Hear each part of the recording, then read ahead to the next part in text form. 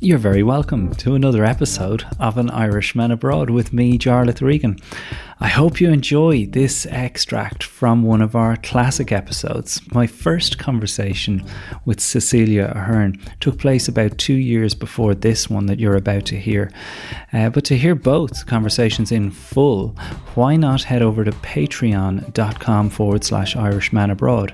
Patreon.com/Irishman Abroad is how we support this show and how we make it bigger and better and keep going. It's how you can access, as I said, hundreds of hours of interviews with the greatest Irish people ever to have lived, and our bonus series Irishman in America, and our exclusive Patreon content. There's bucket loads of it over there, and you can get access to it all for less than $5 a month with no obligation. Cancel whenever you like. And you'll also have the spring in your step of knowing that you helped this series survive and thrive through these difficult times. I want to give one more shout out to our chosen charity partner, Jigsaw.ie. In case you don't know, Jigsaw are a youth mental health charity that works to provide young people back home in Ireland with the mental health skills they'll need to survive in life. Just equip them with all of the stuff that we wish we had when we were that age. Since the pandemic began, Jigsaw's seen a 400% jump in demand for their one-to-one and online group services. And to say they're making a big difference is an understatement. I've heard the testimonies. This is an amazing charity, but they can't do it without some help. Take 2 minutes to go over to jigsaw.ie now and see if they can help you or someone in your life. Or maybe with a little donation a month, you could help them a lot. That's jigsaw.ie, the chosen charity partner of An Irishman Abroad. That's the small talk. Now let's get down to business. Now, your programme. What's the big idea? Well, they've grown to know the Irish much better. We've now got to know how largely their mind works. I moved over here and immediately I had to up my game. I could not have done the job I did for quite a number of years in Ireland. I had to go and earn my living in England. I think a lot of it's in my hair. I think there's a lot of Ireland in here. I had an Irish upbringing. 20 years after an Irishman couldn't get a fucking job, we had the presidency. It was some heightened awareness of how hard my tribe had it in London. No blacks, no Irish, no dogs. Never has a nation so small inspired so much in another. So you could say there's always been a little green behind the red, white, and blue. Our family is very Irish, you know. Now, ladies and gentlemen, we have a very special announcement to make at this stage. Would you welcome, please, the wonderful Jarlath Regan! Cecilia Ahern, it's great to have you back on the show. It doesn't feel like 2 years since we sat down in this very room and recorded our first chat. And at the time, you didn't mention that you'd been working on this book for the 3 years prior to that. No, I didn't. What book were we talking about then as well? It was The Marble Collector. That's right, yeah. Which is weird that I didn't mention, because that book began as a short story from this collection. Okay. It was initially The Woman Who Lost Her Marbles, and as I was developing it as the story, it just kept growing and growing and became a novel. So I was writing it at that stage, in that book in particular, because some people have said to me, this isn't, the collection is surprising to some, but those who've read me say it's not. People who've read me all along aren't completely surprised, and they've said it reminds me of The Marble Collector. And I'm thinking, well, that's why it was supposed to fit in. So is this an experiment that you used to do? Like, obviously short story writing is a method that a lot of people use to fire their brain without feeling like, oh, I've got this mountain to climb. I'm just writing a short piece to grease the wheels. No, I don't even think about it like that. I mean, between writing novels, I've always written short stories, and sometimes magazines or newspapers would ask, it's Christmas coming up, do you have any short stories for our Christmas special? So I would always have a drawer that I'd go to, and I have a couple of stories here, which one is most appropriate? So I've always been writing them, but they were never thematically linked. And so when I sat down to write the first story 5 years ago, I was on holiday. I took an hour out from the kids and my husband, and that's what I wanted to do. I sat by the sea and I just wrote this story. It was called The Woman Who Slowly Disappeared, and thought it was just a short story. And it was only, I'd say about 5 or 6 stories in, that I realised this was a collection, because I didn't want to separate them. I didn't want to give it to the magazine, but I didn't really know what to do with them. Didn't think that my publisher would want to publish a collection of short stories, because contract to do novels every year, but was enjoying them so much I was just writing them for myself. It was a long game, I just didn't know where they were going. Yeah. But I was so excited by them, and they were doing so much for me because of the themes that I was writing about. I just kept going. Well, let's get into that first one, because I think every parent has that feeling, right? That I talked about this with Tina last night, that you hand over your life. That's how you do it as a parent with a child. You go, like, I remember cancelling my Fantasy Premier League account when Tina became pregnant. I went, all right, that's one thing we no longer need. If there's anything that I don't have time for, and that's like the small male end of the spectrum. As men will never fully understand what it feels like to go, I'm going to give my body and now my life to this. Your kids weren't babies, though. No. When you sat down in Kerry on that afternoon and this came out of you, where did it come from? And do you recognise that there's so much psychoanalysis available on you now through these 30 stories? And which is really obviously annoying for me, because the reason why I wrote them as fictional stories as well, it's because that's my way of processing and understanding things. I'm not the character and that's not my scenario, but I can put a kind of a feeling in a moment and give it to somebody else and play out it another way. But then when you're promoting it, you then have to talk about it in a way that I'm not that I'm not comfortable, but I don't, like, writing is my form of expression. Yeah. So I have to go backwards and think, right, well, how do I explain this in the normal way? I can't really, I've written them. But anyway, blah, blah, blah. I will tell you about what did inspire that first story. And it was a meeting I'd had in LA with a casting agent about 8 years ago. So 3 years before I wrote the story. And we were talking about because I've had a few TV shows made, why my books were popular with them. And they were saying, I largely wrote about women in their 30s. Obviously not every book, but largely wrote about women in their 30s, which was very attractive to advertisers and their commercial-led networks. And it just started all going down the business line. And this is why actors in their 30s are so in demand.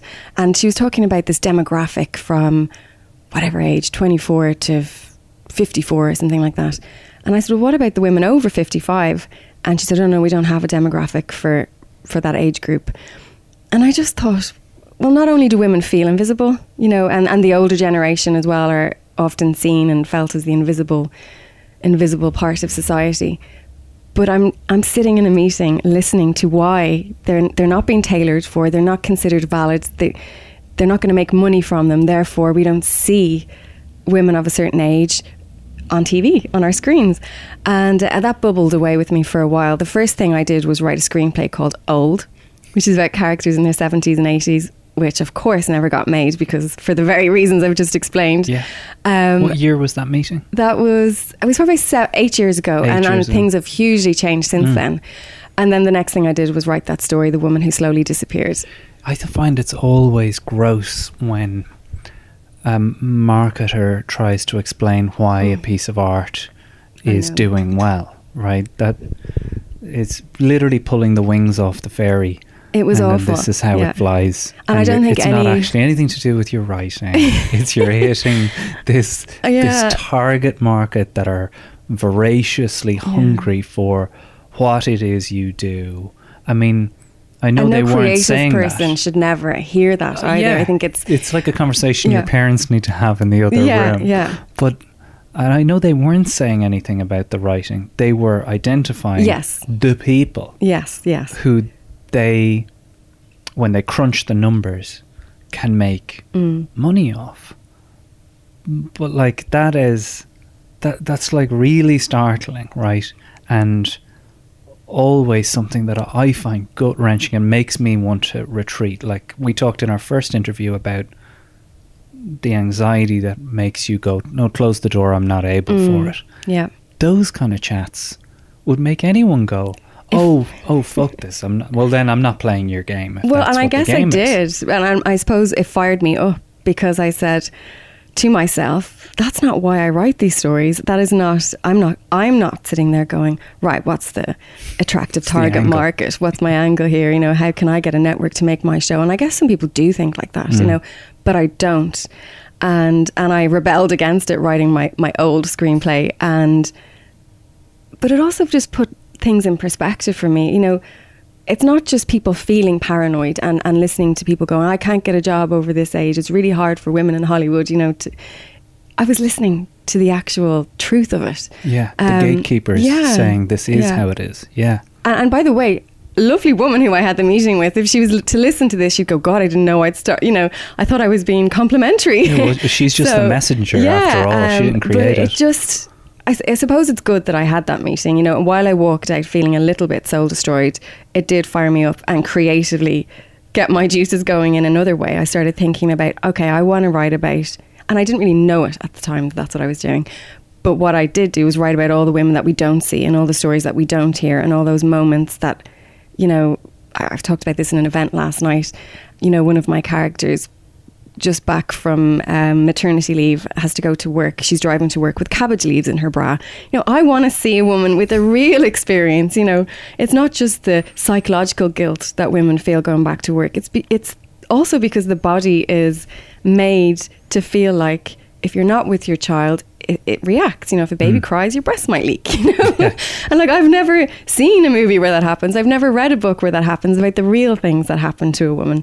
So that's kind of what the stories are made up of. It's not all about cabbage leaves and breast milk, but real moments that just are not depicted. And wouldn't be depicted if we had continued down the track we had, right? What I mean when I say that is, I wonder if Hillary Clinton got elected, if we're looking at Nicole Kidman's production company taking this, if when you bring it up in that meeting that you must be blue in the face talking about it in the different interviews that there's, but I wonder, would you just tell our listeners about it one last time? Yeah, no, I'm because it was a big moment, you know. It was a turning point for these stories, because for 5 years I was trying to get them made for TV. You know, I have different relationships with different networks in different countries, and whenever they come to me and say, what have you got, I would share various ideas. And Roar was initially called The Woman Who, because every story begins with the woman who, blah, blah, blah. I say blah, blah, blah a lot, don't I? It's why I write and not speak.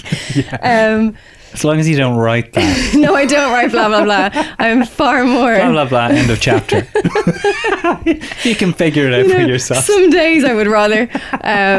Anyway, so when I was sharing it with these wonderful television people, I wasn't getting the same exciting response that I was getting from female friends who were thinking, it was really starting a conversation, a dialogue. I was hearing things about them that I'd never heard before. I thought, I'm onto something with these stories.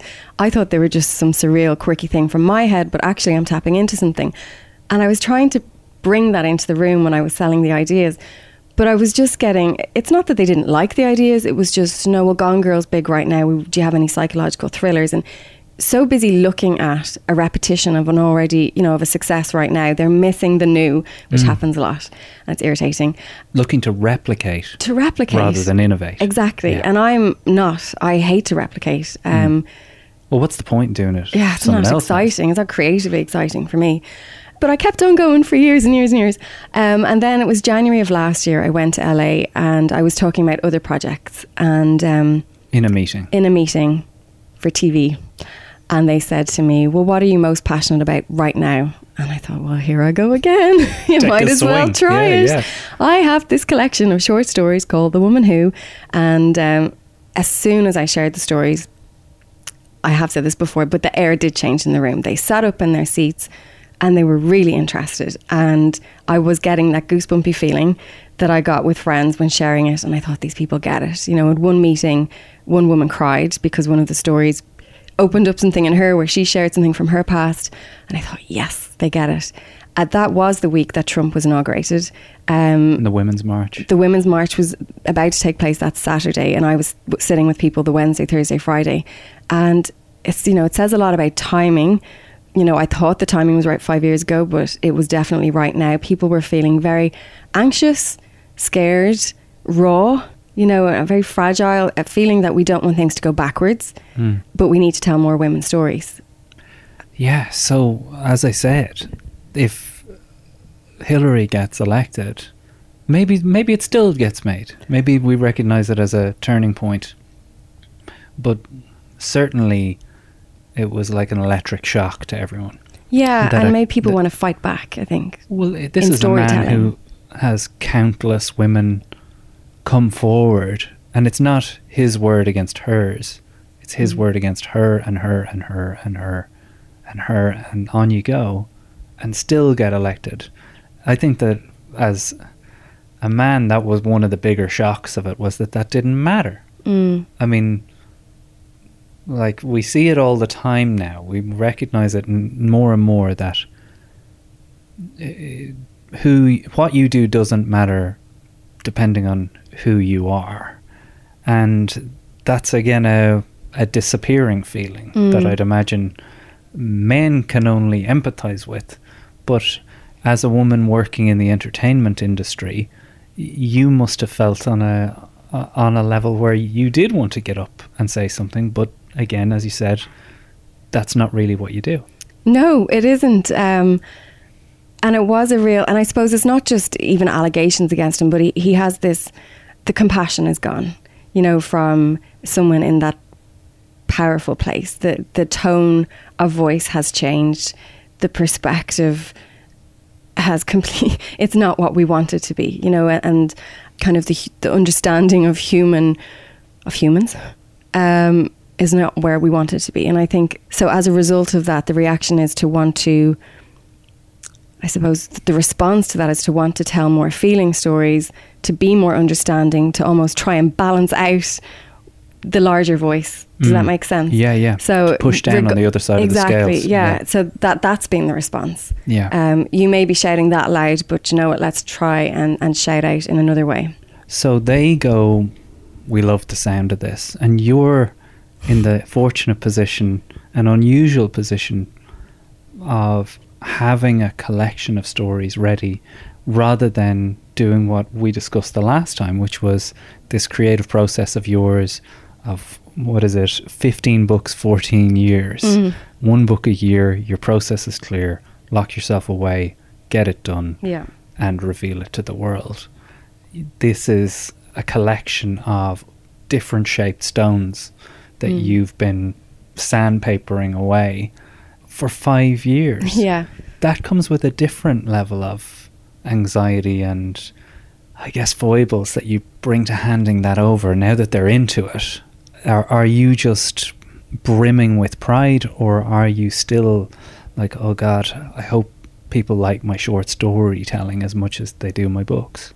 There's probably a bit of both, but mostly pride, you know, and excitement, because I feel like it's been such a journey to try and get these out in the world in some form myself, that finally, not only after years of trying to get them to become a TV series, which it's beginning now, it's now also a book, which is where they probably should have been all along, you know. And my excitement, and I suppose I'm passionate about every book, but I do feel like I've had to work harder to get these, because just for the amount of time it's taken for these to reach the page and to reach the bookshelf. So I am afraid of a lot of things in life, but I'm never really afraid by what I write and put out, because I wouldn't write it in the first place. You know, I'm driven by excitement and passion, and then I'm like, here, read it. The excitement. I want to put it in people's hands and go, look, here's another part of me that you might not have known was there. I take risks in my work, no problem. You won't get me on a roller coaster, but I will fearlessly do whatever it takes in a story. Now, I just left another hotel in London where I spoke to a movie director and producer about what you're just talking about, which is a trust in your own instinct. Yeah. Which is essentially, that's when we use the overused term, finding your voice. That's what it is, right? Yeah. It's believing in what your first thought is. Yeah. Also known as stubbornness to many. But I like that you go with that. Yeah. It's the only way I know how to work. I cannot do it any other way. You know, a lot of people would send me stories or ideas, or they say, would you be interested in writing the story of my life, or something interesting happened to me and I just can't do it. You know, I'm not that kind of a writer. It has to be my idea. I have to feel it, and I have to get that adrenaline buzz when I come up with an idea first. It's all part of it. It's not just about the writing being good. You know, like, there's someone's giving me a good idea, let me write this the best way I can. There are different kinds of writers, so that it's all from a good place. Just a good place. Yeah. Now, I think we all, writers or not, know that feeling. I think it's about being tuned into it and responding to it, right? That when people talk about writer's block and periods of feeling like your ideas aren't coming, would you agree that that might be that you've lost faith in that voice, that when you hear it and you feel that thing in your stomach, that you go, oh yeah, but you've been wrong before, and you know, this might be just another one of those. You would think that's a good idea, but you're crap at making ideas into something better. Do you understand what I mean? Like, you must have had periods where the voice doesn't convince flow. you. Yes, yeah. I do know what you mean, but also it's very important to know that a first draft will never be publishable. And I think that sometimes people get really freaked out of having the perfect thing being written immediately, and then when it's not perfect, it's like, oh, I better start again with something else. It's a work in progress, and at different stages of different drafts, you're getting different aspects to the story. Like, I think I write it first from the heart, but you could never publish that. You know, I'll go back again before I send it to my publisher and try to write it with the head. You know, I'll fix things but for me, it's a big rush in that first draft to get everything I'm feeling and how I see it down on the page. But then I'll go back over it and over and over to perfect it. So what's wrong with that first heart draft? Is it a stream of consciousness? Is it not regulated, or well, you know, what is it? It'll be things like, I haven't paid attention to, well, what time of year is it? You know, where is it? Have I jumped a week or 2 weeks or a month? Or, you know, it's not linear. It's just a series of, this is, I suppose, feeling the story. And then when I go back, I have to pinpoint it. Like right now, I'm editing a book, and, you know, the notes are, well, as usual, stop rushing the end, which is what I always do. But what's the weather like? What time of year it is? Like, I don't give a sense of where people are. I think I'm writing story and feeling and emotion, but not expanding in any other kind of area. But if you were to allow your critical voice in, you would criticize that first draft to the point of going, we're not going to do another one, right? That's and you shouldn't let that happen. It's very important to not let that happen. I mean, I'll write a first draft and I know that the feeling is there, but my God, I'm not showing that to anybody. You know, I'll get there in the end. Sometimes it just depends. You know, over 15 books, each book has had a different. Sometimes I feel like I've concentrated more on having this beautiful language, and then I might go back and think, well, I don't know how the character's feeling. You know, they've said it very well, but can you actually get what they're feeling? So I think it's difficult at every time to include every single element of a story that you need. That's what drafts are for. You know, you go back and you add and you subtract and you're always playing around. But as long as you can tell the story and like almost map it out in a way, everyone has their own style. So, sure, but you won't go wrong, essentially, is what you're saying. I guess everyone, you can always go wrong. Yeah, I mean, I'll just own it, and that's what I wanted. You know, you might not all love it, but that's what I was trying to achieve. But the redraft is like the least sexy thing to talk about in any type of writing. It's come up time and time again in the series that no one wants to talk about. You know, how crap the first version of this was. You just want to swan around with your book in your hand. But the redrafting process is about resilience, and that's something that honing and shaping and giving it character and embellishing, you know. And I suppose the first is like the skeleton, whether it has heart or not, you know, but then you have to tell your story better, you know. So with both things that we've talked about here, you know, I'm always really conscious, because I guess it's because you're a dad. I'm a dad. You're a mom, and you got a little boy and girl. Yeah. I got a little boy, and you're trying to teach them these things. Like you're trying to learn as you go as well. But you're going, Mikey, map out what the story is, right? And I know he's only 7, Yeah. but he wants to go, let's put a camera on this, let's shoot this, or so I'm like, why don't we do a storyboard and really put some love into this storyboard, let it make sense, and then let's introduce a twist at the end that nobody sees coming.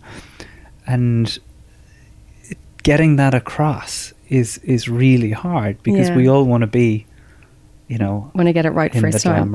In the glamorous moment of getting it right and producing it.